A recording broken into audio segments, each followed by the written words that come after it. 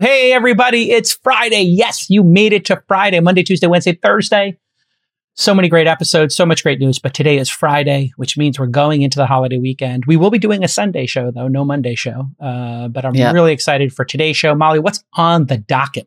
Yeah, we got a variety show with a bunch of news. A new little update from the BlockFi CEO denying that FTX is buying them for $25 million. Maybe not denying that they're buying them, but not $25 million. I don't know. And we'll see. We're going to discuss. There's a bunch of other crypto quick hits. We'll get through them quickly of just what's going on in the crypto contagion collapse. And then some talk about Sequoia and them holding their big winners in their public equities fund, the new Sequoia fund, and if that's a good idea or not, having this evergreen fund. Obviously, with the markets down, there's been some criticism. Yeah, kind of an interesting what do LPs want conversation. Zoom and other quick hits is looking to expand beyond video conferencing. Is a competition with Slack heating up? I freaking hope so. I predicted that. And consumers will be the winners if that does happen. A few more quick hits. The FCC also approved Starlink for moving vehicles. That's amazing. And Klarna is apparently raising around at a $6 billion valuation. Remember, they were up in the $40 billion club. So that is quite a striking markdown if it's in fact true. It's going to be a great show. Stick with us. This Week in Startups is brought to you by Vanta. Compliance and security shouldn't be a deal breaker for startups to win new business. Vanta makes it easy for companies to get a SOC 2 report fast. Twist listeners can get $1,000 off for a limited time at vanta.com/twist. Helpware. Helpware helps you outsource the tasks that slow your team down. From data entry to world-class customer support, Helpware can help make you bionic. Go to helpware.com/twist to get $1,000 off your first invoice. And Byrace Dev. Hiring a team of experienced developers doesn't need to be hard, slow, expensive, or risky.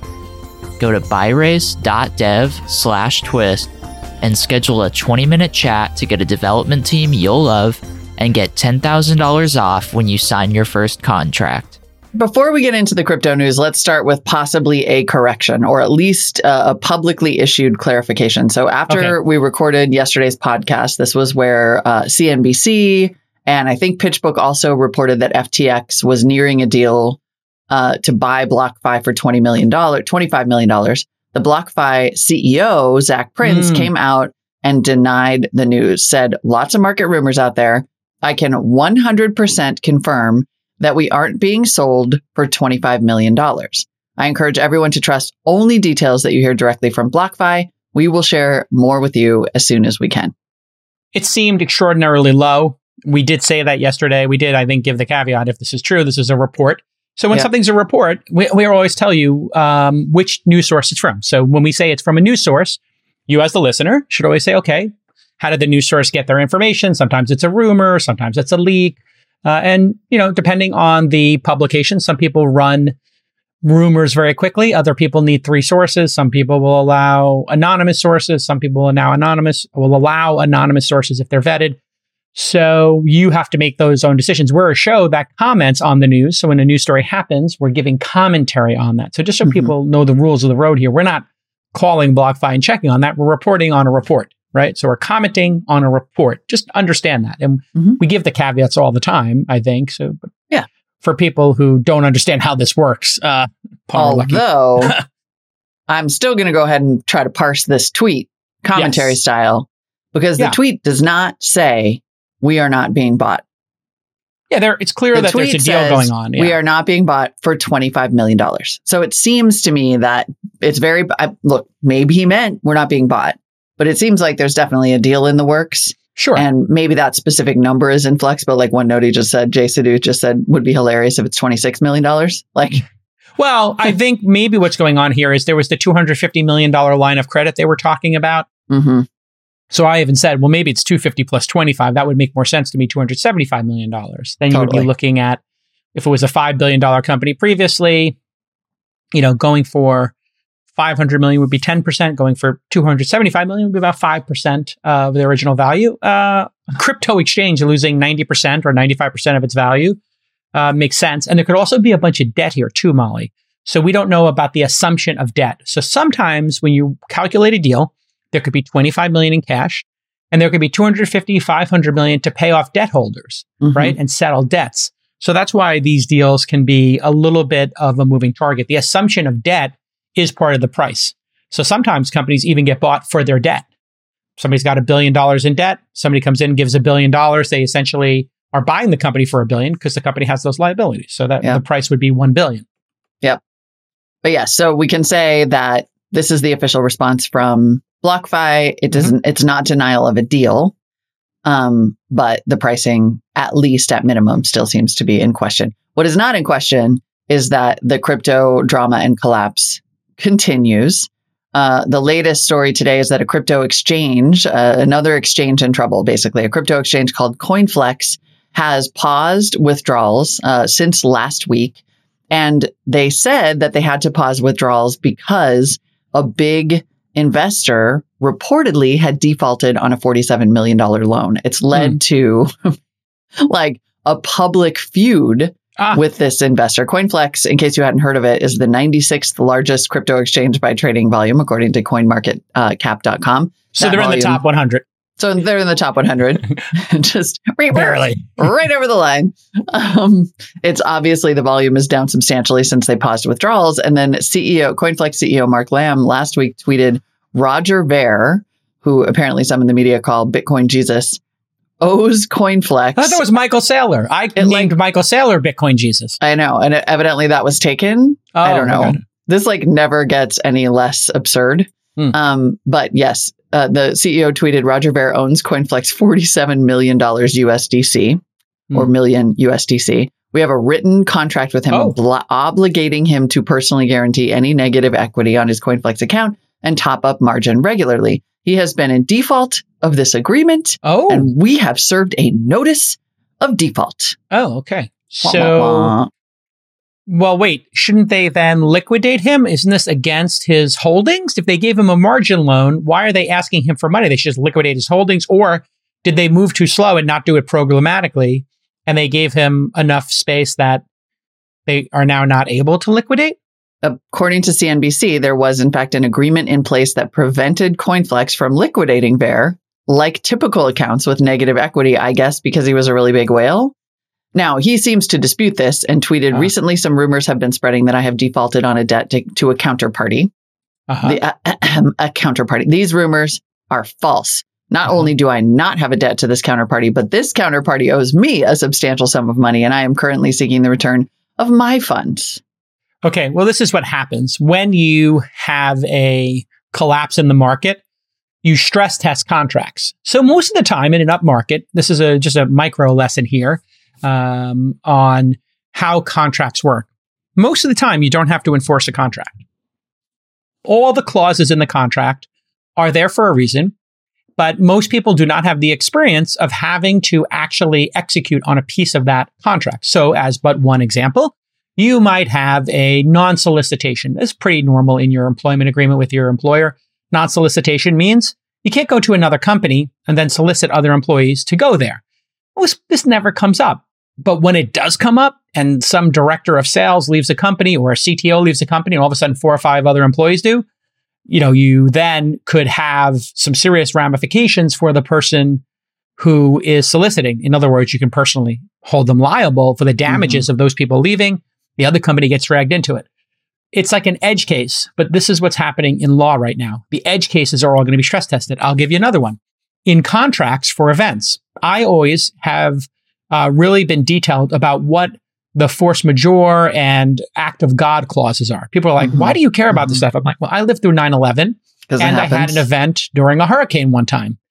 And in both of those cases, we had to have a negotiation with the vendors and say, listen, in our contracts, we have a thing that if we have to move the dates, we move the dates and we all work together to move the dates and we don't owe you the money and we got our money back. So during COVID, we had a deposit down with a hotel and I just basically knew that we were in the right. And we told them, listen, we're talking about $20,000 here. Don't make us file. Just give us our money back. And they dragged their feet And then I sent a legal letter and I said, this is going to just cost you, you're going to have to pay for our attorneys. It's going to cost you $10,000 in legal fees. Just give us our $20,000 back. And of course, once I presented it to them as such, like the stuff is being filed on Monday, we got our money back. Because I said, look, it's in the contract here. We signed it. And then sometimes I'll even have people initial specific portions of a contract so they understand it. Like this is a serious portion.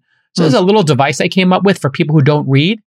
And I will tell them in the email, hey, I'm sending you this contract. I need you to read this portion. In fact, we were just having this with a contract for an event that takes place in Napa. And there is a concern about wildfires. And so we're literally going down to what is the rating of the air quality, the AQI. And we're going back and forth with what's healthy, what's unhealthy. And I have to make a decision. Do I want to assume this risk? And then also getting insurance for events, yada, yada. And then you have to read those things. So what's happening right now? When the storm hits, whether it's for a conference or an employee who goes rogue and steals like the database of contacts. I had this happen one time. An employee downloaded our database of contacts for our sales. Yep. And we caught them because like it's pretty easy to catch people doing stuff like this. And yeah, we caught them and would say how. And I just basically sent a letter to the employer who was who they were hired them and to them and said, listen, the second any of these advertisers are on, your, properties, we know that you've actually contacted them and we're going to contact them. And if you hire this employee, we're going to sue you. And I take a pretty hard stance of stealing. And so the person got their job offer rescinded. And then I was left with a choice, Molly.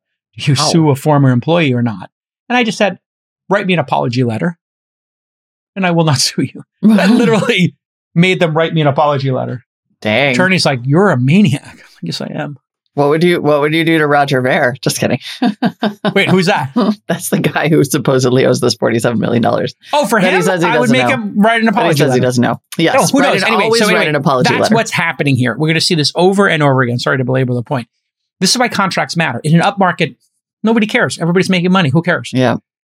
In a down market, these things matter. This is why getting educated to what each of those clauses in contracts are there for and asking somebody, can you explain to me in plain English, your attorney, your employer, your partner, why is this in here? And you can have like a really good education on that. It's really important for founders to understand what SOC 2 compliance is. Basically, if you're a SaaS or a services company that stores customer data in the cloud, then you need to be SOC 2 verified from a third party to close major customers. It's that simple. If you're not SOC 2 compliant, you can't close big deals. But SOC 2 verification is brutal. The process is tedious, time-consuming, and expensive. But now there's Vanta. Vanta software makes it much easier to get and renew your SOC 2. On average, Vanta customers are SOC 2 compliant in just 2 to 4 weeks, compared to 3 to 5 months without Vanta. And they partner with over 24 audit firms who have been trained to file SOC 2 reports directly within Vanta. And congratulations again to Christina and the team at Vanta for raising $110 million Series B. What an amazing company. And my investment firm, we got a little taste. Yeah, no conflict, no interest. They advertise, we invest in their company. All my startups use their product. Here's the best part. Vanta's going to give you $1,000 off your SOC 2. That's vanta.com/twist for $1,000 off your SOC 2. So in this case, like the contract in question or the term in question is the one that says CoinFlex can't liquidate Roger Ver if indeed he doesn't meet his margins. Yeah, I mean, there's probably here's what can happen like, too. I'm good for it forever. Here's what happens. You know, sometimes people will say, I want these special terms. I would like a week's notice to correct, right? So let's say they said, okay, you can draw my stuff down, but I have 10 days to correct, 10 business days to correct. Okay, so now we're getting into the nuance of that. How many days is it 10? Okay, is it 10 business days or 10 calendar days? And, then they could liquidate him, right? So there might be something like that where he has X number of days, or this could have been a verbal agreement. In other words, no agreement. Or it could have been an agreement over email, which is like not as good as a print one, but could be enforceable. So you really want to, anytime you have to do a contract or have an agreement, this is my advice to founders, get it in writing and sign it. If you don't want to engage a lawyer, you can write, here's the understanding of our agreement in bullet points. and send it to somebody in a DocuSign and you both sign it. It's just a memorandum of understanding between you and another party. So, I agree, that we're going to start this company together. We're going to split the equity and we're going to give 10% to our employees and we'll vest over 4 years. And you and your partner can just sign it on a piece of paper. It would be binding maybe not as binding as a legal document, but it's still binding. So plain English, contracts are better than nothing. Certainly better than verbal. So I bet there's like a verbal or an email agreement here and they're going to debate some finer point. And that's what the next 3 years in crypto is going to be. Exactly. And it's not going to matter. It's not going to matter. It sounds like now CoinFlex is going to raise capital to try to repay this $47 million debt regardless, sort of like aside from whatever is going on here. Because again, he seems to be disputing this allegation. But CoinFlex is going to issue, this is going to go great, I bet. CoinFlex is going to issue a token with a 20% annual return. Come on, guys. Seriously? Is this gaslighting now? That sounds so great. I should get one. Absolutely. Let's go. Would you accept Luna as collateral? 20%? That's amazing. I mean, what's the, Fed's interest rate now? Or, what does a mortgage go for now? 6%? Yeah, sure. This makes sense. That would be 3x plus a mortgage. Sure. Who am I loaning the money to? Is it a payday loan? I mean, come on, so people are going to come along and buy these tokens? That only one person's going to come in and buy these tokens, and that person is SBF. Listen, all these tokens are worth nothing. Stop buying tokens, people. They're not going to be worth anything. The floor is zero. Your floor on your tokens is zero. Like if you're doing this, you're literally betting on Pokemon cards. Let's just be honest. I mean, I've been saying this from the beginning. If it doesn't have a use case, if it's not being cards used, have intrinsic value, Jason. That's actually true. Pokemon cards do. You can sell that. That was a joke. But you can sell those on eBay. There's nerds who love that stuff. I mean, the intrinsic value might be $1 each, 1 penny each, or $100 each, depending on the level of nerditude. I agree. They do actually have a floor value. I mean, you could literally totally. We know you were kidding, Nick, but actually, my boyfriend's son has sold Pokemon cards for up to $35. I have an imperfect one of the Pokemon. A legendary Charizard is very rare. Very rare. Like, come on. And actually, the Pokemon cards make a lot more. Pokemon cards make a lot more sense to me than most tokens. And then a token that's going to supposedly have a 20% annual return from an exchange that has paused withdrawals. Okay, yeah. Somebody take my money. Who do I make the check out to? The reckoning is underway in the crypto department. As Jason has been predicting, the next however many years are basically just going to be about the lawsuits. You know who's going to reap their crypto fortunes now? The lawyers. Yeah, it's going to be a lot of that. So the Commodities Future Trading Commission, CFTC, charged Mira Trading International for fraud. Is that the story we're talking about here? Yes, we are. Yeah. Mm-hmm. So Mira, the CFTC, I don't even know what that is. Mira promised. What did they promise? Passive income. Okay, I like it. When I hear those words, like a dry cleaner, right? Or like kookaroos. How many kookaroos do you? Kookaroos. Okay. Allegedly, Mira promised a passive income return of 10% a month. Wait. Hold on a second. Not a year. Okay, there's no muni bond you could buy for 10% a year. There's no but you could buy a kookaroo. No, it's not a kookaroos. I got my red flag. 10% return a month. A month. Which means every 7 months you double your money. I love it. A month. Let's go. Yeah, forget time blocking. This is the rule. Somebody do a quick back of the envelope. What does 10% a month compound to a year? There's some way to do that calculation on an internet calculator, but it's a lot. So the CFTC came along and said, hey, that sounds like it might be a fraudulent multi-level marketing operation that scammed investors out of billions of dollars. Yeah. Okay. Yeah. So there you go.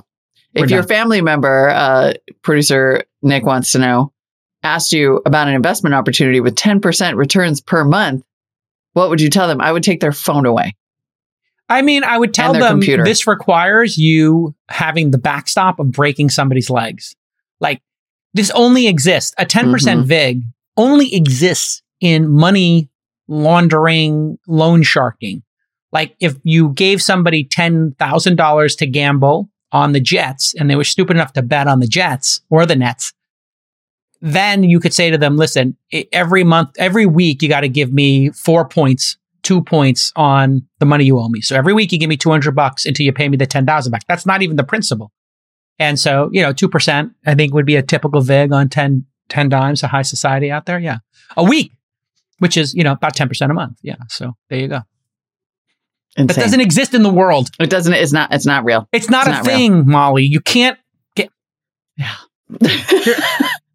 Why did people fall for this? How dumb are you people? Because why wouldn't they? Because everybody wants to get rich quick and no one wants to work. Yes, I know. Just please. That's exactly why. I mean, even 10% a year is outrageous. Like a credit card company for somebody with credit, bleep that out as well. They could charge you 10 or 15%. Like that would be bottom feeding. But this is the realm of loan sharks. So anyway, it just, people, please, anything above what you would get on a loan, just think about what you pay in interest. You're the other side of the transaction. What's the most you ever paid in interest? 20% on some crazy, stupid credit card you signed up for and you didn't read it, and then you saw the amount you were paying, or you consolidated your loans? All credit cards now, by the way. That's all of them. But yes. Really? Oh, yeah. It's insane. I mean, I'm pretty religious about this, but 16 to 20% is standard for credit cards, even when interest rates are at zero. Here's another idea, folks. Don't use credit cards. Don't use credit cards. Just use Klarna. That's free. It's free money. That's a rich man talking. You got to use credit cards to build your credit. Use credit cards. Don't spend what you can't afford to pay.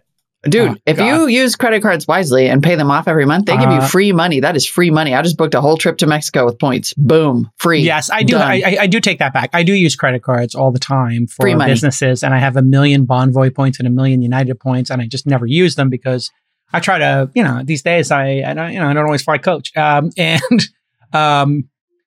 It's very hard to use those for a business class trip because they like United is so stingy. They're just like, yeah, you can use it for business class, like on this flight at 5 a.m., but you can't use it on the 9 a.m. or 10 a.m. flight. And I'm just like, come on, just let me use these goddamn points. You should donate those to your staff as like an end of year bonus. That's a good, I've heard of people doing that. No. We're in a recession. Bonuses are over. Forget in that. Other news, I found a legendary Holo Charizard listed on eBay for $1,000. I'm sorry. A what? A Pokemon card. Stop. Enough with the Pokemon cards. Enough with the 10%. I'm just saying, I'm doing Pokemon cards instead of crypto for sure. Please. $1,000. I do think that collectibles are a great thing to spend money on if you get joy from them. So I totally understand if you got joy from, I see Alexis Ohanian is like, he's like, here's my Street Fighter, Nintendo cartridge and it's in lucite. And he's so happy. And I'm like, you know what? If you paid $100 for that and it made you happy, some people pay $100 for foie gras on their hamburger. It makes them happy. I don't care. Like, go for it. Put it on your shelf. Nerd out. If you like the baseball cards, my friend likes to trade baseball cards. Like, yeah, go for it. I think that's fine. But you have to understand, 10% a month is a giant scam. And this is when we're at peak grift. It's awesome. When a crypto person makes the FBI's 10 most wanted list. 10? I think there were some .com people who may have made this list in the .com era. We have to do some research. But I want, if the noties in the audience can tell me in the chat, who are the most famous business people or tech people to make the top 10 FBI's most wanted fugitive list? This is rarefied air. It is. This is pretty special. The FBI announced this just yesterday. Ruja Ignatova, a Bulgarian woman, is wanted for her alleged role in running a cryptocurrency scam known as OneCoin. She is often referred to as the crypto queen. Oh. She now... I think she spoke at NFT week last week, right, Rachel? Probably. Yeah, was she at NFT New York? NFT New York. She is now, much like Mint Jelly on the lam. The FBI says she defrauded victims out of more than $4 billion. What? She started... She started in 2014 and then disappeared in 2017 with at least $500 million. You know what? I follow her on TikTok. She's pretty good. Ruja Ignatova. Yeah. I want to know so much more about the crypto queen. I do. This feels like... Julio Flores in the chat, by the way, is like, what's her grift? How did it work? I'm going to do that. This is it. This is the one. I think this is the one. I think this is the one we're going to produce our own short film on. Yeah. I am going to produce a short film. Lon is going to write it. Look at the lipstick. Lana's going to write it. It's just going to be a story of what she did before she was the crypto queen. This is my script. What she was doing before she became the crypto queen, how she found out about crypto, and then where she is now. Just those 3 scenes, but nothing about the grift. Just like, okay, she's working in this office at a construction company in Jersey City, right? And she's in one of those containers. Some guy from the construction group comes, he delivers the coffee, and he takes out his, Coinbase app. He shows her Coinbase, or he takes out Mt. Gox and shows her Bitcoin. She buys 10 Bitcoins. He gives her $10 to buy 10 Bitcoins at $1. It goes up to $300. She feels like a genius. And then she has an idea when she's, out with her girlfriends at a club on Saturday night in Newark. Yep. And then boom, we flash to wherever she is now in Hong Kong, eating Peking duck, trading flash drives with crypto on it. Amazing. Zen Prophet already, he gave us the title, Inventing Ruha. Perfect. Let's go. Come up with the titles, everybody. This is going to be a This Week in Startups production. I need a director and somebody, I need to cast for this. It's going to be like my own Goodfellas. So Lon, I need a short script. I'm putting a budget up today. Nick, you're going to produce as well. Executive producer credit for Nick. Rachel, you can get a credit too if you get in on this. Rachel, I'll give you a part if you want a part. And I want to host. I'm putting what would this cost to make a 10-minute short? $10K? I can do this for $10K, right? About that. Okay, $10,000. Lock it up if anybody wants to produce this. And we need the Razzle Dazzle couple, definitely. They should make a cameo. The Razzle Dazzle couple should just make a cameo. They meet her. Razzle Khan. Razzle Khan. Oh my God. You hear me say this all the time, but it is so true. Time is money, and money helps you keep your startup alive. So that's why you need to check out Helpware. Helpware calls itself People as a Service. Basically, they're going to help you outsource all the tasks that are slowing your company down, from mundane things like data entry, or to more complex tasks like world-class customer support or AI operations. Here's an example. Imagine you're a product-focused startup executive, and your schedule is perfectly optimized at the start of your day. Your tasks are scheduled, meetings are booked, Zoom links are sent, and all you have to do is show up and focus on what matters most, the product. This is possible with a Helpware scheduling assistant. And Helpware is a worldwide operation. They have 13 global locations, and they cover 26 languages. So bottom line, you're going to save tons of time, and you're going to become bionic with Helpware. Like I do a lot of this stuff. We're researching potential targets for advertising.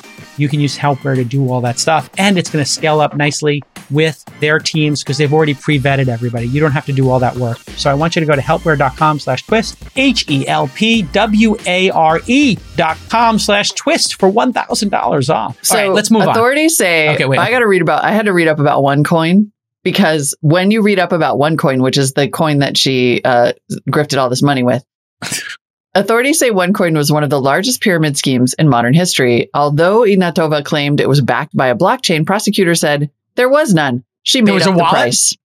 The coins were not traded. OneCoin, but listen to this description and tell me how this is like substantially different. I mean, considering most people aren't going to check a blockchain somewhere to make sure their coins exist. OneCoin, this is according to then FBI Assistant Director in Charge William Sweeney, was a cryptocurrency existing only in the minds of its creators and their co-conspirators. Unlike authentic cryptocurrencies, which maintain records of their investors' transaction history, OneCoin had no real value. It offered investors no method of tracing their money, and it could not be used to purchase anything. In fact, the only ones who stood to benefit from its existence were its founders and co-conspirators. You guys talked on All In about how transparency was the first thing to go once the middlemen came into cryptocurrency. Yes. So this question of how could investors track their money on, let's say, Three Arrows Capital or an exchange that's totally obscured? I don't know. It doesn't sound that different. I mean, I get it that if a coin exists on the blockchain, you can trace it, but most people aren't. Listen, everybody who's listening, if you're giving your money to somebody and you need to check the history of that person. This is one of the simplest ways to do that, and to ask questions and ask for documents. When you ask for documents or you ask for history on a person, you do kind of your little background check. If it doesn't check out, it doesn't check out. It's that simple. Anytime you ask for documents, if there's some delay or reason you can't get the documents, By the time you've asked the third time for the same documents, just like asking an interview subject for the third time the same question and they won't answer the question, you kind of have your answer. You kind of have your answer. And the answer is guilty. This is my philosophy. You ask 3 times to get something. If you can't get the basic documentation after 3 times, like I would just ask this person, where are you incorporated? Can you send me a picture copy of your incorporation documents?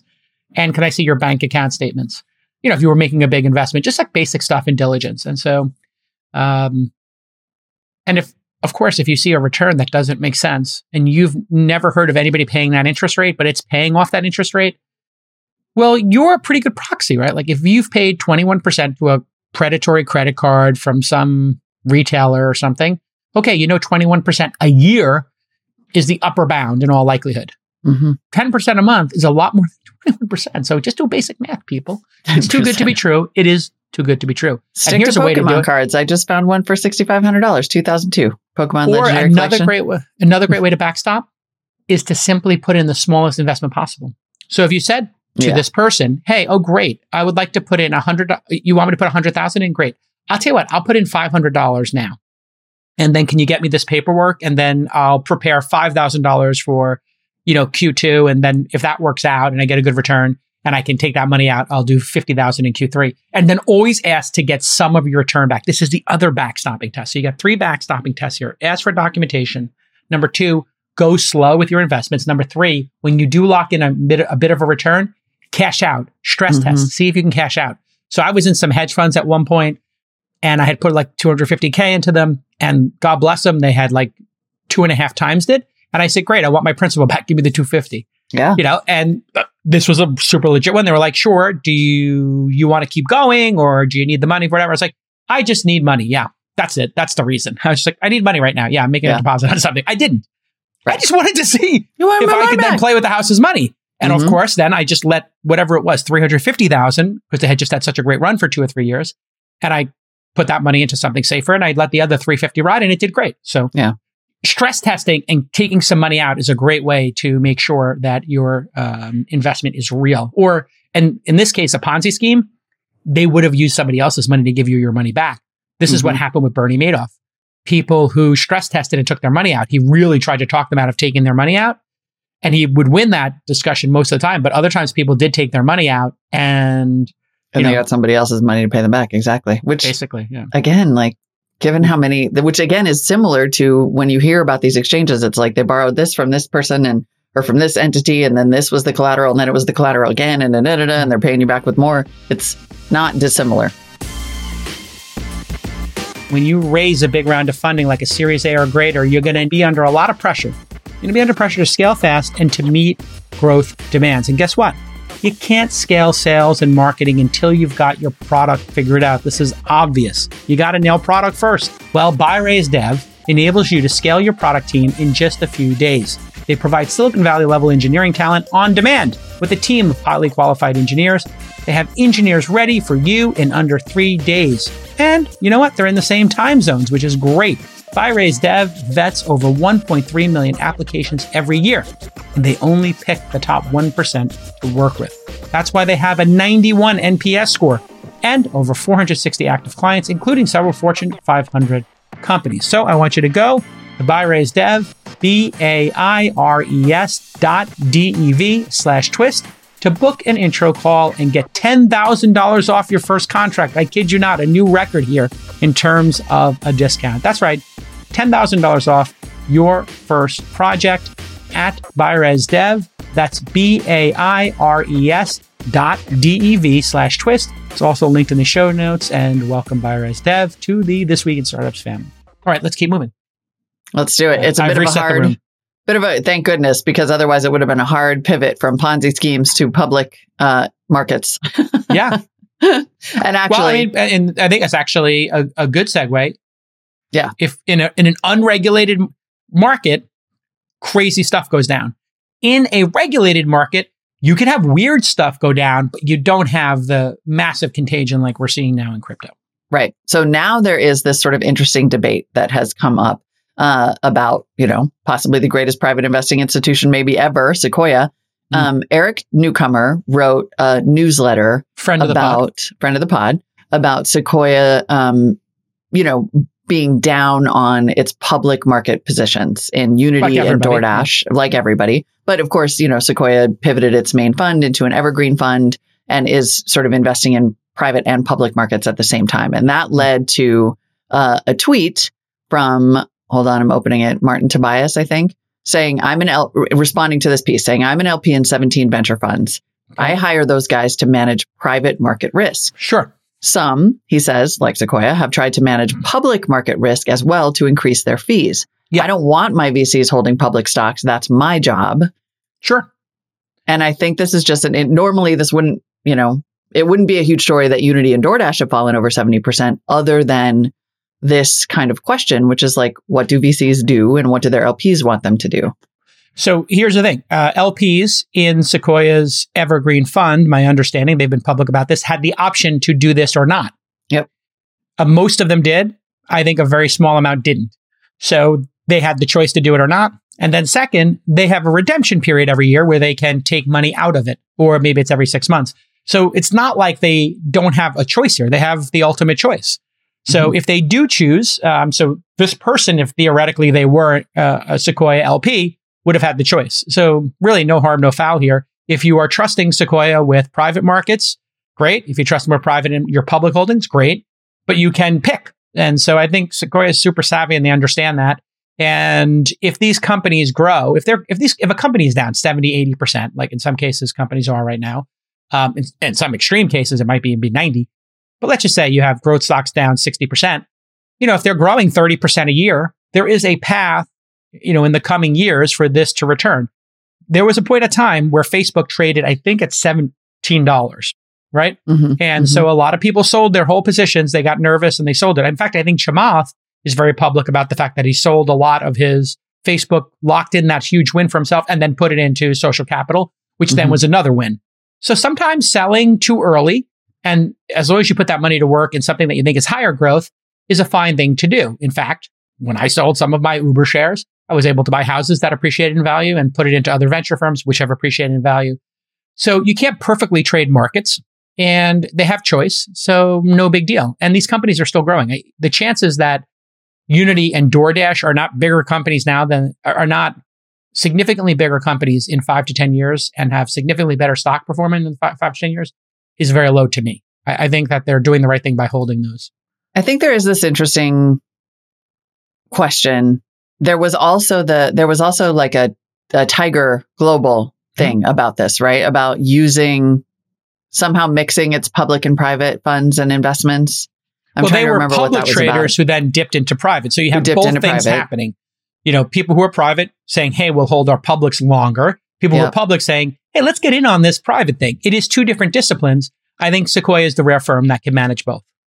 I think it's easier to manage public as a private than it is as a public to understand privates. Yeah. Sequoia also has a family office, Sequoia Heritage, I think it's called, where they manage high net worth individuals. And so they are used to managing public market equities because they manage their own, right? All those partners got Google shares. They all got Unity shares. So they have to make their own decisions about that. Most of them hold them because they know when you have a world-class tech company that hits scale, it generally hangs around for a couple of decades. So if you were a shareholder in Airbnb, Uber, DoorDash, Slack, etc., a lot of times these companies will hang around for 10, 20 years. Now, sometimes they get bought out like Slack does, but generally holding is historically been the right move. So, well, I guess so. And I don't have religion on this. I just think it's a really interesting conversation to have. Like from this perspective of an individual LP, for example, who's like, listen, holding might be the right move in the public stock, but I want to make that call. Like I became an LP in a venture firm because I want a private market return. And you have that option. And so once they get them, but then it's basically saying like, okay, cool, you have that option. Yeah. But what if you're an LP who wants to be in Sequoia and Sequoia's like, sorry, this is our deal.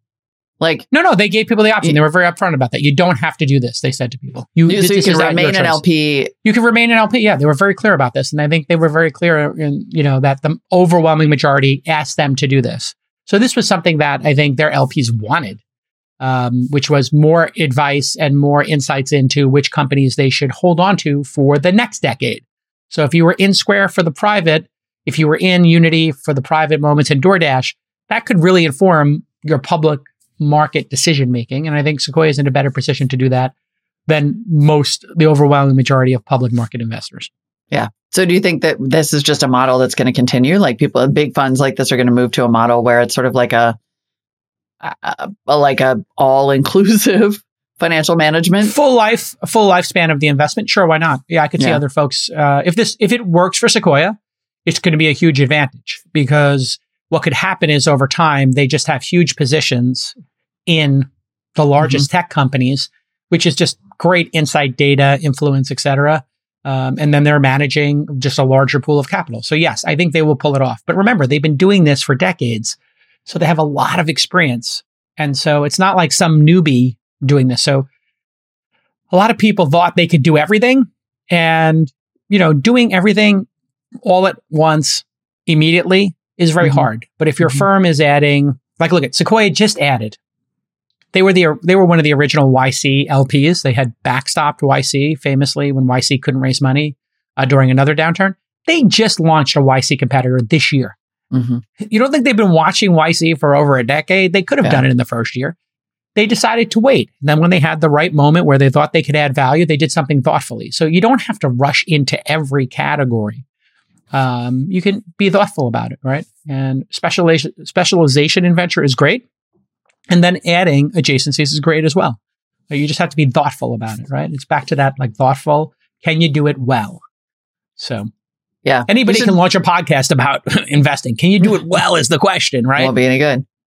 Every venture firm launched a podcast. Half of them haven't updated it in the last year, right? So, it's very easy to start. It's a lot of work. We make this look easy. It turns out it's a lot of work. It turns out it's a lot of work. I think this move toward evergreen funds is really interesting. I think I read about, Homebrew did something similar, became an evergreen fund, but it's with their own capital, with their own money. Yeah. Anyway, maybe it's a VC Sunday school, just like because, funds just seems like the business is evolving, and it's super innovation in venture has been amazing since I started working in it, because my two swings at bat, my first two big wins were both in brand new products. I was the first syndicate on AngelList and did Calm as the first syndicate, which is still the biggest and best return of all syndicates in the history of the entire syndicate, AngelList or otherwise, until somebody can tell me a better one. And then I was the first Sequoia Scout. Both of these were crazy new innovative products. You got to give Roelof credit for Scouts, first his creation, everybody copied. You got to give Naval a ton of credit for syndicates. There had been syndicates and SPVs. They were just done very privately. They weren't done with some crazy syndicate lead. And that was really Naval's incredible innovation, to which I thank him. And I thank Roelof for being the first Scout. So there's a lot of these new innovative things. And I think it's great to try things. How does it start to change? Nick and I were talking about this earlier, this question of how it starts to change the metrics by which firms are measured and the metrics that firms value versus LPs. If you if you're in an evergreen, then IRR seems like it's not as big a deal. No, it will still be IRR. Cash in, cash out. That's what matters ultimately. How much cash did I give you? How much cash did I take out? So if I put $1 million into a Sequoia fund and they turned it into $5 million as a private market investment, and then so that was the first 10 years, I had a 5x cash on cash after fees. Amazing. And, Sequoia has put up funds that do even better than that. Then it went public and I kept it in the evergreen fund, and it went so it went 1 to 5 over 10 years private. I kept the 5 million in there, and it returned, again, 4x, and it went from 5 to 20 million. So now I started with 1 million, and over 20 years, I got to 20 million. If you double your money in the stock market, typically 7% a year, every 10 years, you double your money. That 1 would have turned into 2 after 10 years and 4 after the next decade. So you would be comparing, for an outrageous fund like Sequoia, like just the most elite, going from 1 to 20, maybe 1 to 15, 1 to 25, something in that range, as opposed to going from 1 to 4. And that's what having access to elite assets means for people with compounding, and I think that probably historically is probably a true statement. So, all right. Yeah. Interesting. And then speaking of yes. There just was one comment from one of our producers. Producer Nick said, well, if Sequoia sells and then some hostile, takeover happens, like we saw with Zendesk, et cetera, That's a bad outcome for everybody. So if Zendesk had their VCs staying on the board, supporting it, maybe even having more money available to them, and they could defend those companies, that's actually really good for the founders as well. So this could have downstream effects of keeping these companies very focused. Like, imagine if instead of Twitter, there was an activist investor in Square that tried to kick Jack out and mess everything up before the Cash App acquisition. How bad that would have been for the company overall, right? And that's kind of the bet that they're making, right? Roloff is saying he wants to just hold their ownership percentage so that they can stay on the board and keep making decisions, right? Yeah. All right. Well, as long as we're talking about valuations, we cannot skip past this kind of astonishing story about Klarna, the Swedish buy now, pay later startup. We've been covering kind of buy now, pay later and the drop in this space. But there is news now that Klarna is reportedly raising money at a $6.5 billion valuation, which is about a seventh of what that company was valued at a year ago in June of 2021. Yeah, it was in the 40 billion, I believe, was the number. And this is what we knew would happen. We thought private market valuations would come down slower. Mm-hmm. So this is kind of matching, I think, what happened to Affirm, Coinbase, and some of the other really big pullbacks in the market. So this is still in negotiation. Supposedly it's 650 million is what they're trying to raise. And sure, it's a haircut. But again, if the firm is growing 30 or 40% a year, if it's a high growth company in that space, they'll be able to catch up, maybe not to the $40 billion one, but it could still be a great investment for everybody involved. And the people who invested at that higher valuation, Molly, have downside protection in all likelihood. In other words, they get their money out first. And if the valuation comes down, they're going to be able to invest in this round. So, they have the option to take their pro rata in this round in all likelihood. And if you do a down round like this, there's a little bit of negotiation that occurs for those ones. The people who do get, will take the brunt of this will be the employees and the founders who, might have thought they had 6 times as much shares, but because they're the last to get paid, the common gets paid last in a sale. And the preferred stack gets paid first. So when people make these preferred bets, as long as you believe that the company's not going to go to zero and it's going to trade above that $6 billion valuation, you're pretty protected. So we talked about this a little bit back in May because there were questions about just this whole space, right? In this valuation, the Klarna Affirm comp that producers did back then was that Affirm's GMV was $8.3 billion, about 10% the size of Klarna, or rather Klarna is 10 times larger. Affirm's operating loss was $380 million. We were doing this comparison because Affirm is public and Klarna is not, so we didn't know for sure. Buy now, pay later, I think is going to be more, my theory would be, it would be a more attractive product in a down market. Riskier, but more attractive, right? I mean, they already have a payback problem. Yeah, I guess, has that become public, the bad debt? I don't know. I don't think these so. firms? I don't think that's public yet, but we'll see that. Affirm is public, so we should see that with Affirm is going to have to release the bad debt. So that's something, if anybody understands, that's something to watch for, is what does the bad debt look like here? I don't know. It doesn't seem to me like that's going to be a major problem. I'll be honest. I think they're going to be able to figure out which customers to offer this to and which ones to not offer it to. They have I look up this story every time we talk about it. There was a story that suggested that it was like as many as 1 in 4 were in default on these loans. That seems incredibly high to me. It looks like Gen Z and millennials are already defaulting on auto loans. We'll definitely see some of that. Just so you know, Affirm is down peak to trough, and obviously it ran up pretty hot there, 90%. So they were trading at 10 times. They were probably a $50 billion company. They're now a $4.9 billion company. So yeah, I mean, that makes sense of why Klarna would come down in value. Yeah. Yeah. So the operating loss, which is not at the end of the day the net, because this other expenses have to come out. Affirm's was 380 million. Klarna had an operating profit of 1.6 billion. So 7 million customers active for Affirm. And I think Klarna has 20 times as more. So if Klarna goes public, I think it would be if they're trading at almost the same price. If it's a $6.5 billion market cap at this recent funding, that's pretty crazy. Klarna also has banking services they provide. So this is gonna be interesting. I think Klarna is gonna go public though, so it'll be interesting to see how these two stocks. The question with this is if Klarna is so much bigger than Affirm and their valuations are almost the same. Well, that's what I'm sort of pointing out. Yeah. Yeah. Yeah. So now they have the same.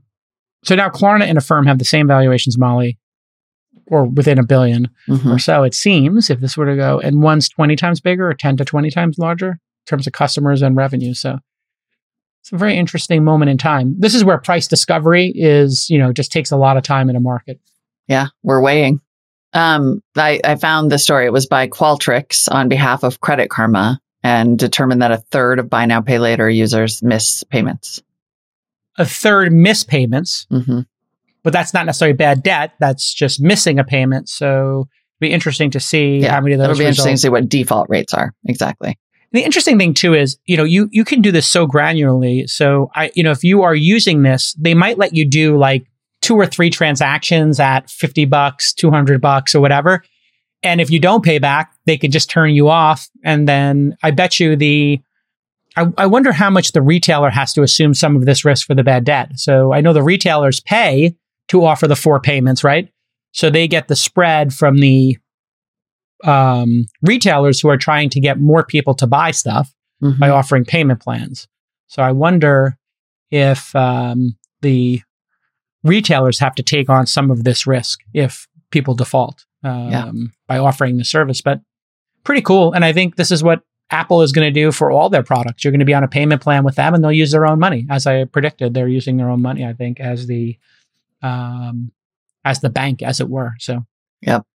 Quick update in the breaking news department. According to Axios, BlockFi announced that it has agreed to an option to be acquired by FTX for up to $240 million.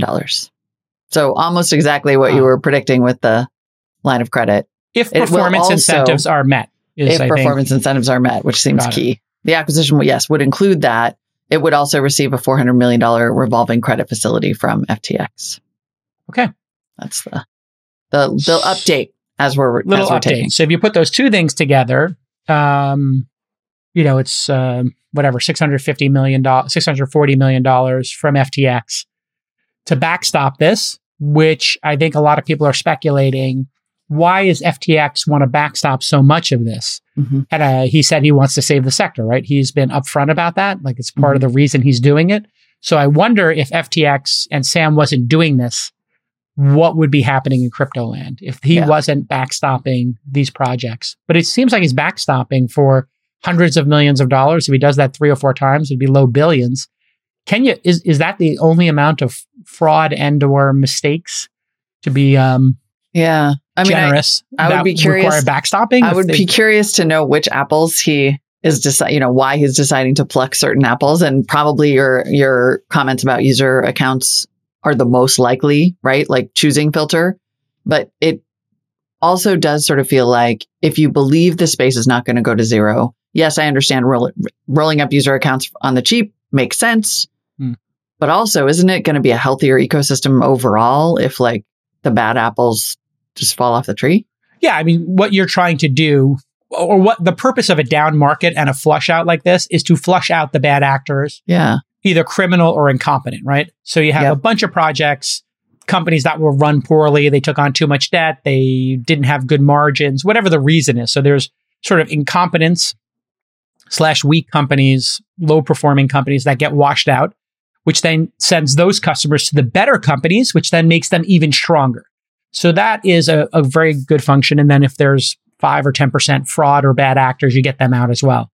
In this case, it might be, just very large numbers of bad actors and very large numbers of incompetence or low competence, I guess, to be generous. The question is he backstopping certain projects because, that directly impacts him in some way, right? So that'll be very interesting to understand as well in terms of his selection of projects. Is it strictly based on opportunity, or is it based on some contagion risk, for him and for FTX? Which I guess honestly, people have been speculating about. I maintain that is I still think that's what's happening here in a big way. I mean, I think it's also opportunistic, but I maintain that this is about preserving his fortune, ultimately. Yeah. Okay. I don't know. And I guess we'll see. Lightning round. Bloomberg, Verge are reporting, as I had predicted, that Zoom would be looking for other business lines like going after Slack. Everybody knows Slack and Zoom are like two sides of the same coin. We use Slack's Huddle feature a bit. We don't use their video conferencing feature. It kind of sucks. Terrible. Huddles are pretty good, but there's no reason why Slack can't have Zoom built in, free and just delightful and wonderful. The fact that it doesn't is kind of strange, and it's a missed opportunity, and it's also an Achilles heel. Zoom is saying explicitly now they're going to go into chat and make, persistent chat part of the product. Because that's which is always the problem. Yeah, like that's been the part about Zoom that makes no sense. It makes no sense that Slack doesn't have better video conferencing, and it makes no sense that Zoom doesn't have a persistent chat that you can keep in search. Like you're having all these conversations, you're sending each other's links, and then you hang up your Zoom call and it's gone. That just makes no sense whatsoever. Zoom itself could be more persistent if it was a full-fledged messaging app in addition to video conferencing. If we have a standing investment team call, podcast call, or, event call or marketing call. If you're having that call every Tuesday, that room should stay up for in between for Wednesday, Thursday, Friday, Saturday, Sunday. Right. And you talk in that. And then at any point in time, the Tuesday investment meeting can just hit a button and pop up a Zoom. You could have prep in there. Like everything. Yes. Everything. Yeah. I mean, this is like long overdue. Apparently we predicted it in February, which is let's see what I don't see the video here, but yeah, let's see if I got it right. 48 seconds. But I think Zoom will become a platform. I don't know if you saw they have the App Store now. I can see Zoom becoming in a way like AWS, where like Zoom is your video conferencing layer on your computer. And everything is kind of built on top of that in a way like Slack is. So I see it as a platform play. I mean, I love the idea of Zoom becoming a platform. That's super interesting because you could imagine, it's one thing to sort of have APIs where it can plug in, like you can schedule a Google Calendar and it's like, make it a Zoom meeting. That's great. And has plugins with Calendly. But if it also started to incorporate more productivity features, like messaging more to-do than list. Just the chat, to-do list. Persistent messaging would be the big win. Persistent messaging, exactly. Like if it started to be a little bit of a Slack or a communications platform, then all of a sudden that would be super cool. Like Zoom with a better Slack is better than Slack with a better Zoom, if that makes sense. Yeah, we nailed it. It's pretty, in fairness, it's super obvious. I know. I'm like, we seem really smart, but really like this is a no-brainer. The fact that they're moving so slowly is the weird thing because Microsoft, Facebook, Google are moving pretty quickly to, try to bring these two things together. Totally. Yeah.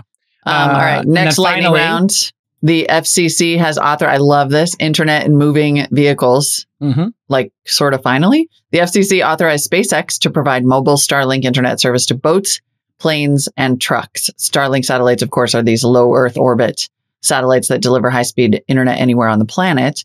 And evidently, we're not allowed to sort of be part of connectivity on the move, but the FCC now has specifically authorized this new class of customer terminals for SpaceX's satellite system to expand the range of broadband capabilities to meet the growing user demands that now require connectivity while on the move, whether driving an RV across the country, moving a freighter from Europe to U.S. port, or while on a domestic or international flight.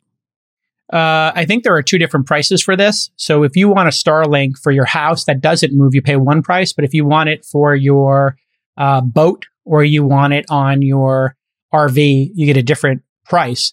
But having been on a couple of boats, having been, on an RV, this is the constant problem. You're on a boat, you don't have connectivity. On a lot of planes, you still don't have connectivity. And on a lot of, RVs, you don't have connectivity. And so it kind of ruins the trip. But if you had it the whole way you're driving down to LA or you're going to Yellowstone, the kids had high-speed broadband in the back seat. Oh my Lord, it's such a game changer. Totally. And on boats, this is one of the problems with boats. Everybody always invites me on these like, oh yeah, I got a yacht for the week here or whatever. And I'm just like, I can't be out of communication for the whole time. And then you only like get communication when you get to shore. This is going to be a real game changer for when people are doing cross-Atlantic kind of boats and, in terms of safety as well.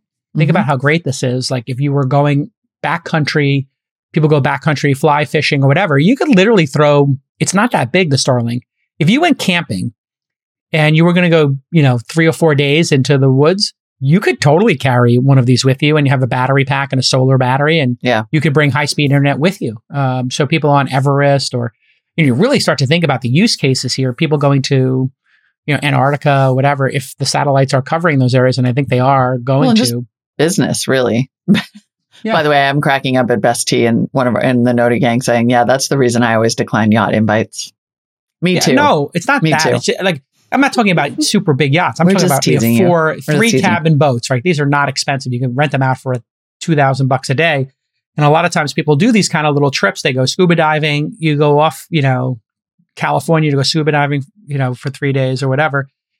This is going to be incredible. I mean, I think they're huge, like their business, their safety. I mean, this is already like, if you are in the backcountry for several days, like, it's common to rent a really, really expensive like satellite device so that if you get in trouble, you can call for help. Those are crazy. Sat phones are crazy. They're crazy expensive. And so like the idea that you could sort of have some version of this, I think would be incredible. And it's, it's interesting because like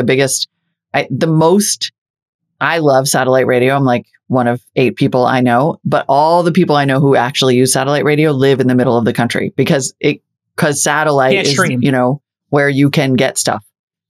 So you can't stream, right? It's not even just that you can't stream. You can't get a radio signal. Even a radio signal doesn't make it. Yes, that's right. Like if you're in the middle of Montana, in the middle of nowhere, Montana, you're not even getting AM. You need satellite radio. And so like in terms of coverage of the whole planet, this is a super big deal. Yeah, really interesting. And they are raising their prices a bit. It makes total sense. The stuff is getting better and better. I've had a lot of Zoom calls with people on Starlinks now. I'm seeing it happen more and more. And in the first wave of Zoom calls, it was kind of not perfect. I remember I had Adrian Grenier on from his farm, and he was on a Starlink a couple of years ago, maybe it was a year ago, and it would break up once in a while. Now it's kind of becoming rock solid. So Starlink. So Starlink residential costs are $110 a month with a one-time hardware cost of $599. Business costs are $500 a month with a one-time hardware cost of $2,500. RV. $135 a month. So they charge an extra $25 to be on the move, which makes sense. Yeah. And the same hardware cost. So pretty great. And it was I like what they called it. It was like Better Than Nothing was the name of their beta. So they let people be in the beta and like, listen, better than nothing. But I saw Antonio Garcia Martinez was taking his Starlink in his car and then setting up a desk in the middle of the desert.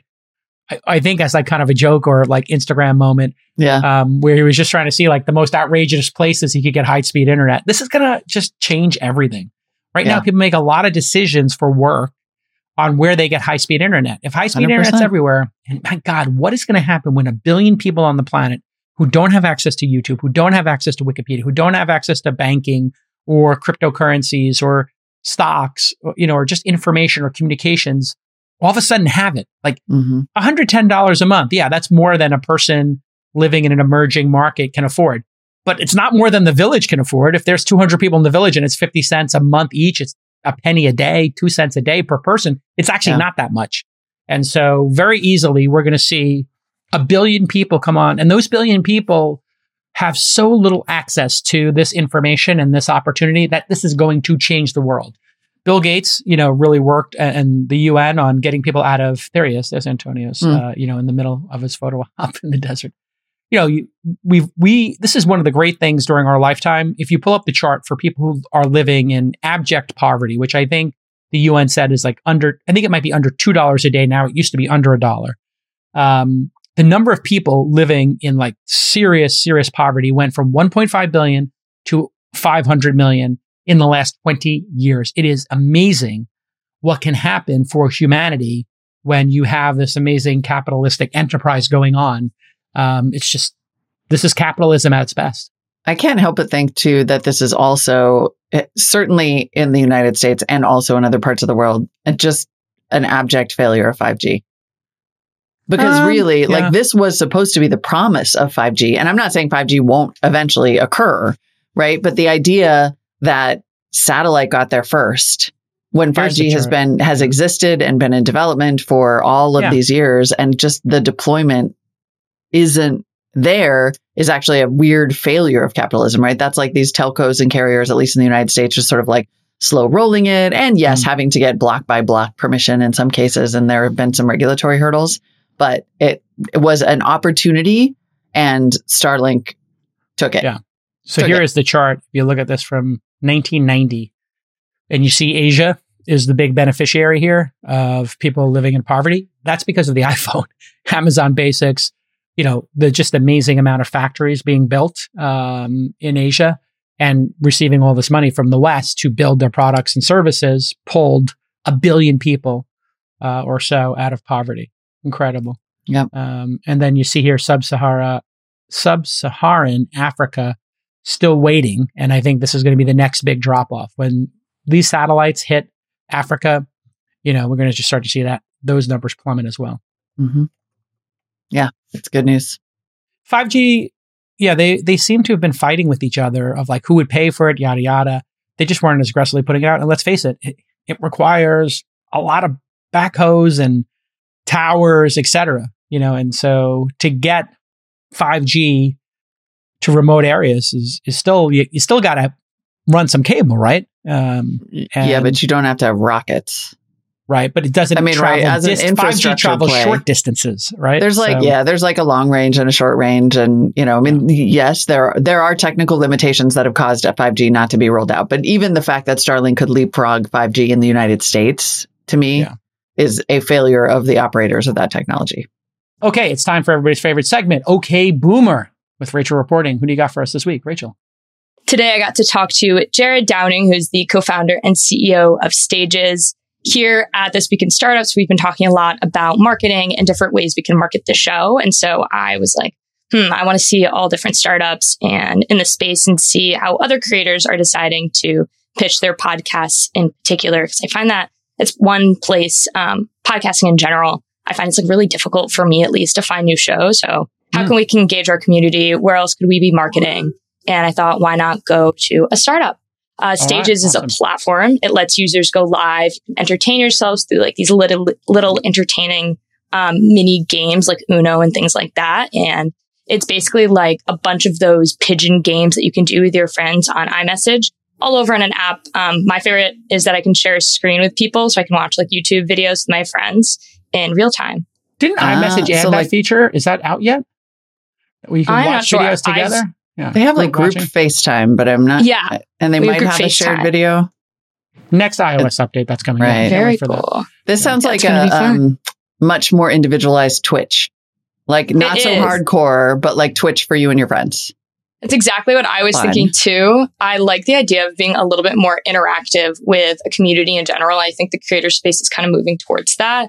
You already see the creator space becoming more and more casual, where like initially you had celebrities, say like, 10 years ago, the Kardashians were it. Now we have the D'Amelios, where you're actually seeing like the insides of their houses with the first videos that they were making. Now I feel like we're moving like a step closer with this like creator economy, where you're not just like watching these people become famous from the inside of their house, but you're actually watching them become famous, or their platforms are blowing up while you're interacting with them in real time. So I'm interested to see where this space goes. Cool. Awesome. All right. Jared Downing, co-founder and CEO of Stages. Take it away. Awesome. Thanks, guys. Okay, Boomer. I understood the assignment. Thank you so much, Jared Downing, for talking to me today on this segment of Okay, Boomer. Jared is the co-founder and CEO of Stages. And I actually met Jared while I was at a WeWork talking with Preston Atterbury, who, if you guys remember, is the co-founder of the other gaming platform, Smirk, who was formerly on Okay, Boomer a few months ago. So thank you so much, Jared. My pleasure. Thank you for having me. Great to be here. Awesome. So to start things off, can you explain a little bit about what Stages is? Yeah. So we're making the interactive live app. Basically we think the barrier to entry to go live and actually be entertaining is really high. So in Stages, you can go live and be instantly entertaining through these interactive mini apps, games and tools like games like HQ Trivia, tools like Screen Share, or like bring a random audience member on stage. That's what we're working on. Very cool. Awesome. So when I first met you too, your name was Game Bites, and you guys had to change your name because of some difficulties happening with the App Store. I was wondering what your thoughts necessarily were on the whole Apple situation. If you could explain a little bit about what happened. Yeah, for sure. So, I mean, when we started working on this, we started with iMessage games.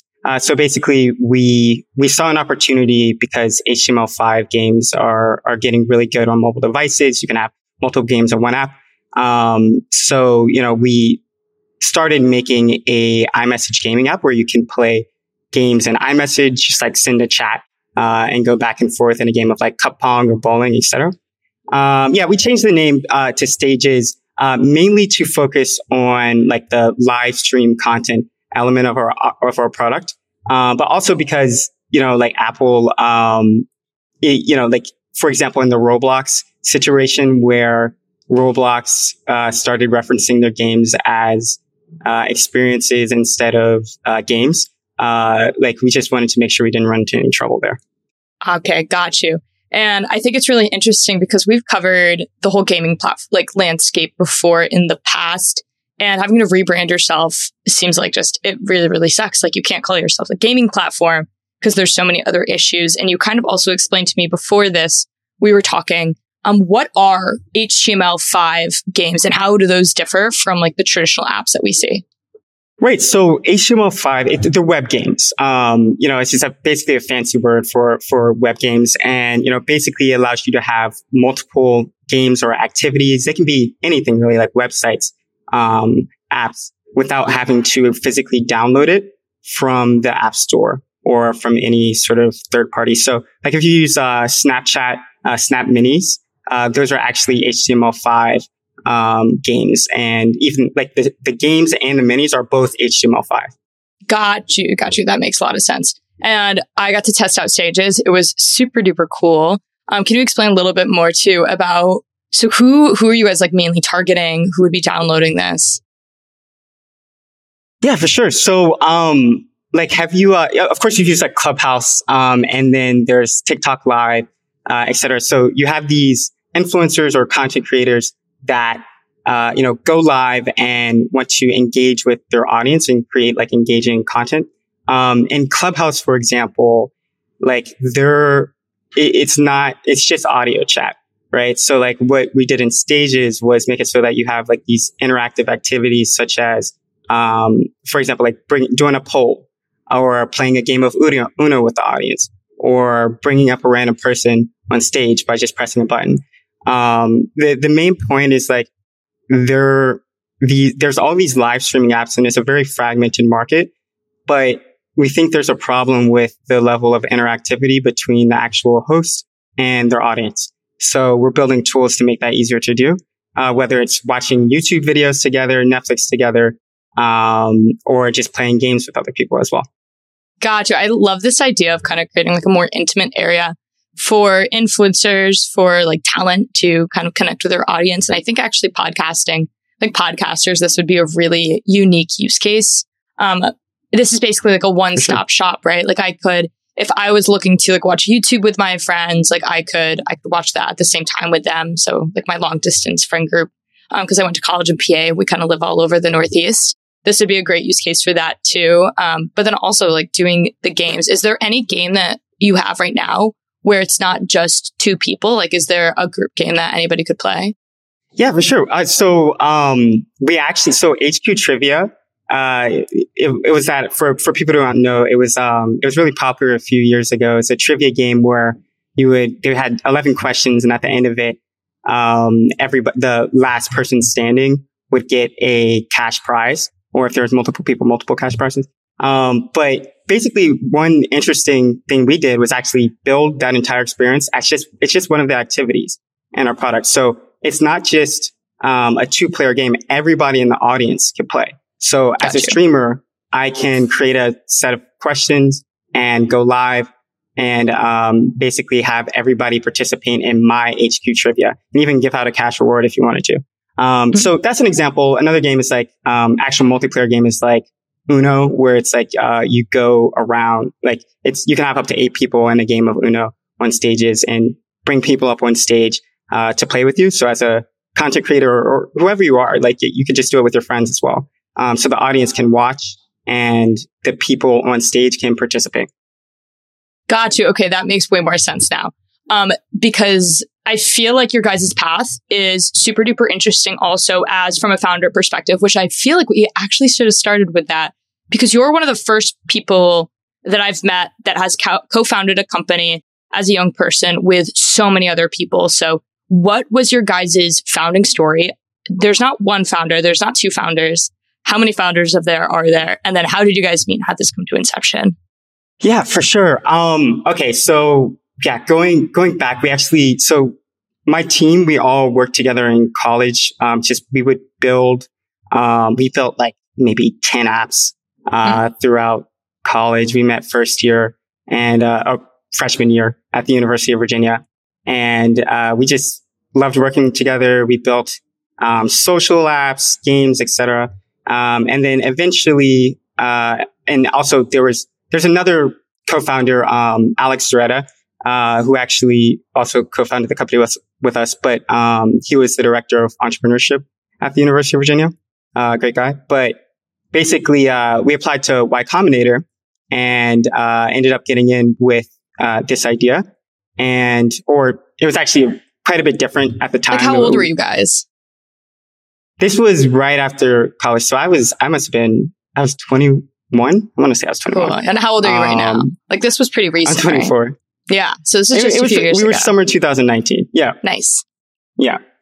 So yeah, right after college, ended up getting into YC. We had applied probably 5, maybe 10 times before that. So, to anyone out there, definitely keep trying.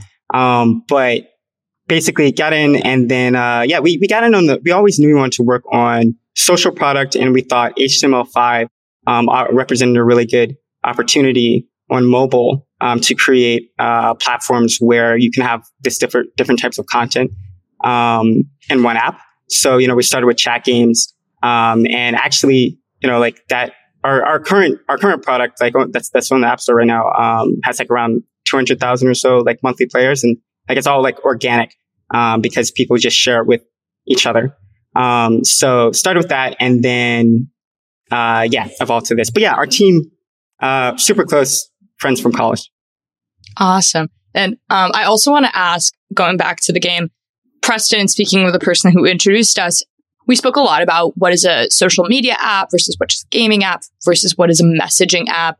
And lately we've seen a pretty big rise in that area of social media with apps like Be Real, apps like Locket, are really trying to break into that space that we've seen Snapchat kind of fall off in. Snapchat obviously has amazing other use cases that they've been killing it in, but in the grand scheme of things, I think the place that is really trying to get the break in is people are trying to become the next Snapchat here with those two use cases. Do you consider Stages to be a social media platform at all? Yeah. It is a social media platform. I actually listened to the podcast with Preston. So yeah, we think of it as more similar to something like TikTok than we do a messaging app like Snapchat. So, there's friends versus followers. So in our product, you have to follow people. And you build a following and you engage with that audience over time. Whereas Snapchat, is more so for close friends. And we think that there's a big difference there in terms of, how we're approaching it, at least. Got you. Very, very cool. And how do you feel about the kind of this landscape going, how you guys originated kind of in that gaming space and gaming has really just done incredibly well. In 2020 alone, there was $4.7 billion worth of investments that were funneled into gaming startups. That was almost a 193% increase year over year from 2019. But Stages still obviously calls itself an activity platform. Do you guys ever think that you'll go back to a strictly gaming app?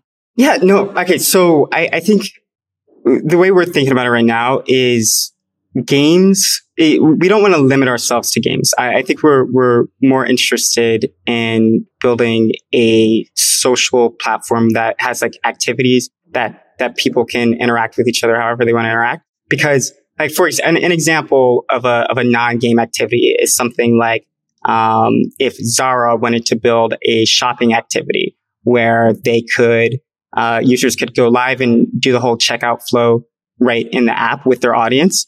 That would be an example of something where people can go shopping together. So it doesn't, we're more interested in building the best platform for interactive entertainment and interactive engagement. And a large part of that is gaming. But we think it's more broad than that. Yeah. I mean, like you kind of mentioned Clubhouse before. And if you could go back in time to like when Clubhouse was at its peak, when we were all still like locked up and Clubhouse was like the only way we had to have like interesting conversations with people. How would you have run Clubhouse differently, and where do you think they should have pivoted to?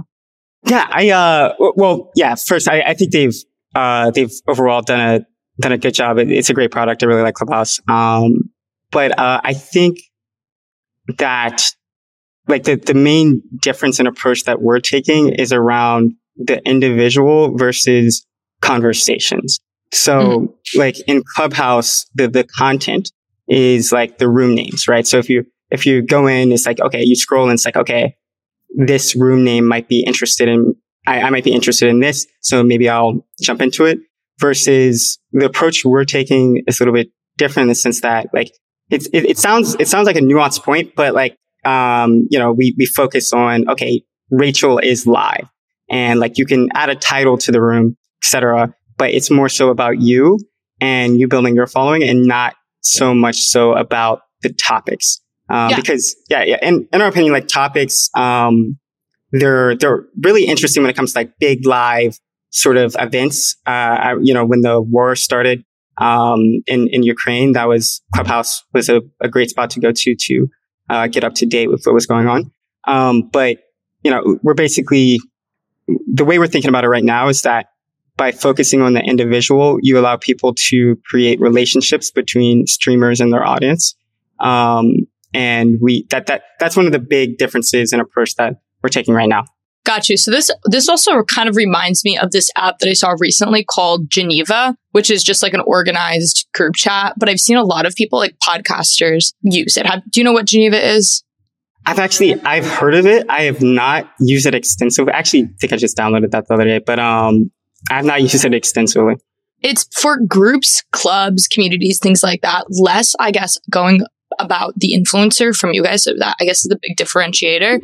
But I think it's really interesting when you have this sort of like place that is completely focused on not necessarily what you're going to talk about, but who is going to be there. Because I think traditionally what we've seen, especially like even going way back to when we were in elementary, middle school, you used to make those like groups on Facebook, like event groups. So you and your friends could be like, I don't know, like marching band 2012. And it would be all your friends like in one group, right, on one page on Facebook, and you could all chat. And that feels like that was the first iteration of like, okay, you're there for the people. And as we got older and older, we started to see people like lifestyle YouTubers create their own versions of these like Facebook groups. But they really are losing that interaction point where you are completely focused on the person that set up the group itself. So this is about like community building and reaching out with other followers that like are interested in those topics, right? Whereas you guys, it feels like so geared toward that the main celebrity, whoever's talking, whoever's that main talent speaking. Do you guys ever think that you'd pivot into a way where the rest of the community could like converse with each other more effectively? Right, for sure. I definitely wouldn't throw out the idea of, being able to create a group. Like for example, but I think it comes down to, like more similar to how like TikTok, for example, has, you have your TikTok creators. It's like, how do you create a platform where the individual feels valuable, and is given the tools to be able to engage with, to actually like build their own following, et cetera, without it getting lost. So, but yeah, no, I definitely wouldn't throw out the idea of, we definitely wouldn't throw out the idea of allowing for groups. But it's just about like what the focus is. Yeah. One group of people that I don't think are considered influencers yet, but I think could really be, is the resale market right now for Gen Z is incredible. Like I've seen a lot of people focus on, especially people our age, just like the importance not only of trying to cut down on fast fashion, but also people just really like buying used stuff that are our age. I just had a package that came during this call. And it was something that I thrifted online that I had to like get up in the middle of this recording and sign for. And on Depop, there are these people that are like literally considered these like main super users, right? Like I'll go to these people's closets on Depop, but you don't really have this good interaction on their platform. And Depop, for those of you who don't know, is a secondhand like online, kind of like similar to Poshmark, like thrifting website. But the people that curated like the best closet, these girls are like seen as celebrities, right, on this platform. And the fact that there isn't a way to kind of like engage with them and have them almost become like the new version of influencers unless they migrate like off that app and create something like TikTok. Honestly, even TikTok still doesn't have that like same form of intimacy. I could totally see something like Stages kind of like parlaying into that. Totally agree. Like one of the activities that we're excited about is like the idea of being able to shop together as well. And like, have the audience, for example, be able to check out right there in the app. If they want to buy the same things that the streamer is buying, or vote on what the creator should buy or try on next. So, I like that. Yeah, shopping is a really big, it's actually, there's actually an entire app. I can't remember the name off the top, but there's an entire app around just live stream shopping. I'll send you a link after this, but, like one of the core ideas behind what we're working on is like, you have this fragmented market of live streaming apps, and it doesn't have to be that way if you provide a platform for people to just like build their own like influence and give them the activities, these HTML5 products to do whatever's most valuable to them. Yeah. And it's so funny that there's like a complete app for shopping. Like it's crazy how far we've gone, because there's this one TikToker that I follow and she's not that big. And if I remember her name, I'll have to like plug her maybe over on Twitter. My Twitter's @_Rachel Braun. But she has like a really good account where she goes to the Real Real, which again is another secondhand clothing store, and says, listen, I'm not going to buy these right now, but if I were going to buy clothing, like these are like the items, like she goes through her likes, and like these are like the outfits I would make. I think Stages would be so interesting with like the share your screen feature, because right now what she does is she's like a person that stands in front of like a green screen, right? And it's honestly really difficult to see what she's pointing at sometimes, of what she's talking about. And overall, she's like one of my favorite like new creators. I don't even know if I'd consider her like up and coming, because I don't even know if she's that popular, but I love the idea of her content, like really promoting like the Real Real in general. Molly likes this other platform where you can like rent clothing, Rent the Runway, and I always get them mixed up, but she does it on the Real Real. And I could totally see her being like a use case for Stages, which would be interesting. Thank you so much, Jared, for talking to me today. Where can people find you if they wanted to talk more? My absolute pleasure. You can find me on Twitter @JaredDowning_, I believe is my name. I mean, I'm just double checking here. Just Jared Downing _ Yep. You can find me on Twitter. Awesome. And where can people find? My DMs are open. I mean, they better be. And where can people find Stages? If you want to check out the beta, what I'll do actually right now, I'll put a link in my bio. We're actually about to change the name of the Twitter, but if you go to the Game Bytes app at Twitter, I'll also put a link in there. Nice. But the @ will probably change. Very cool. So we'll go to your personal account. We'll go check out whatever's in your bio, and we'll go from there. Sounds good. Awesome. Thank you so much, Jared. My pleasure. All right, everybody. Have an amazing July 4th weekend. Sunday school will happen, and This Week in Climate on Sunday. Mm-hmm.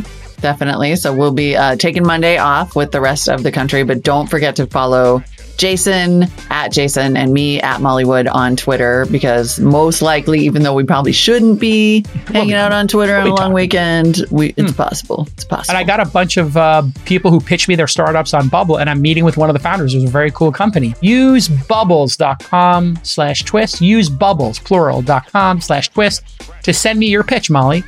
3 minutes and under, show me your product. Don't show me a deck. Just show me your product. Speak to me like a human being. And, I love good product. You send it to me, jason@calacanis.com or molly@launch.co. just send us a bubble and we'll watch your pitch and we might use it here on the show. So let us know if it's okay to use it on the show or not. Definitely. And we'll see everybody on Tuesday with a lot of news, I'm sure. Enjoy the rest up, everybody. Have a great weekend, everybody. We'll be also in thisweekinstartups.com/TikTok to follow our TikTok account. We're experimenting there. thisweekinstartups.com/TC for the Twitter community and /Discord for our Discord if you want to talk. And shout out to our producer, Justin, who is going consulting. We're going to miss you, buddy. We'll see you in 6 to 12 months when you start banging your head against the wall, when people you're giving consulting advice absolutely make you lose your mind and you want to come back here. But you're always welcome. We love Boomerang employees who crush it, team members. So we'll take you back anytime. Anytime. Come on back. We'll miss you, buddy.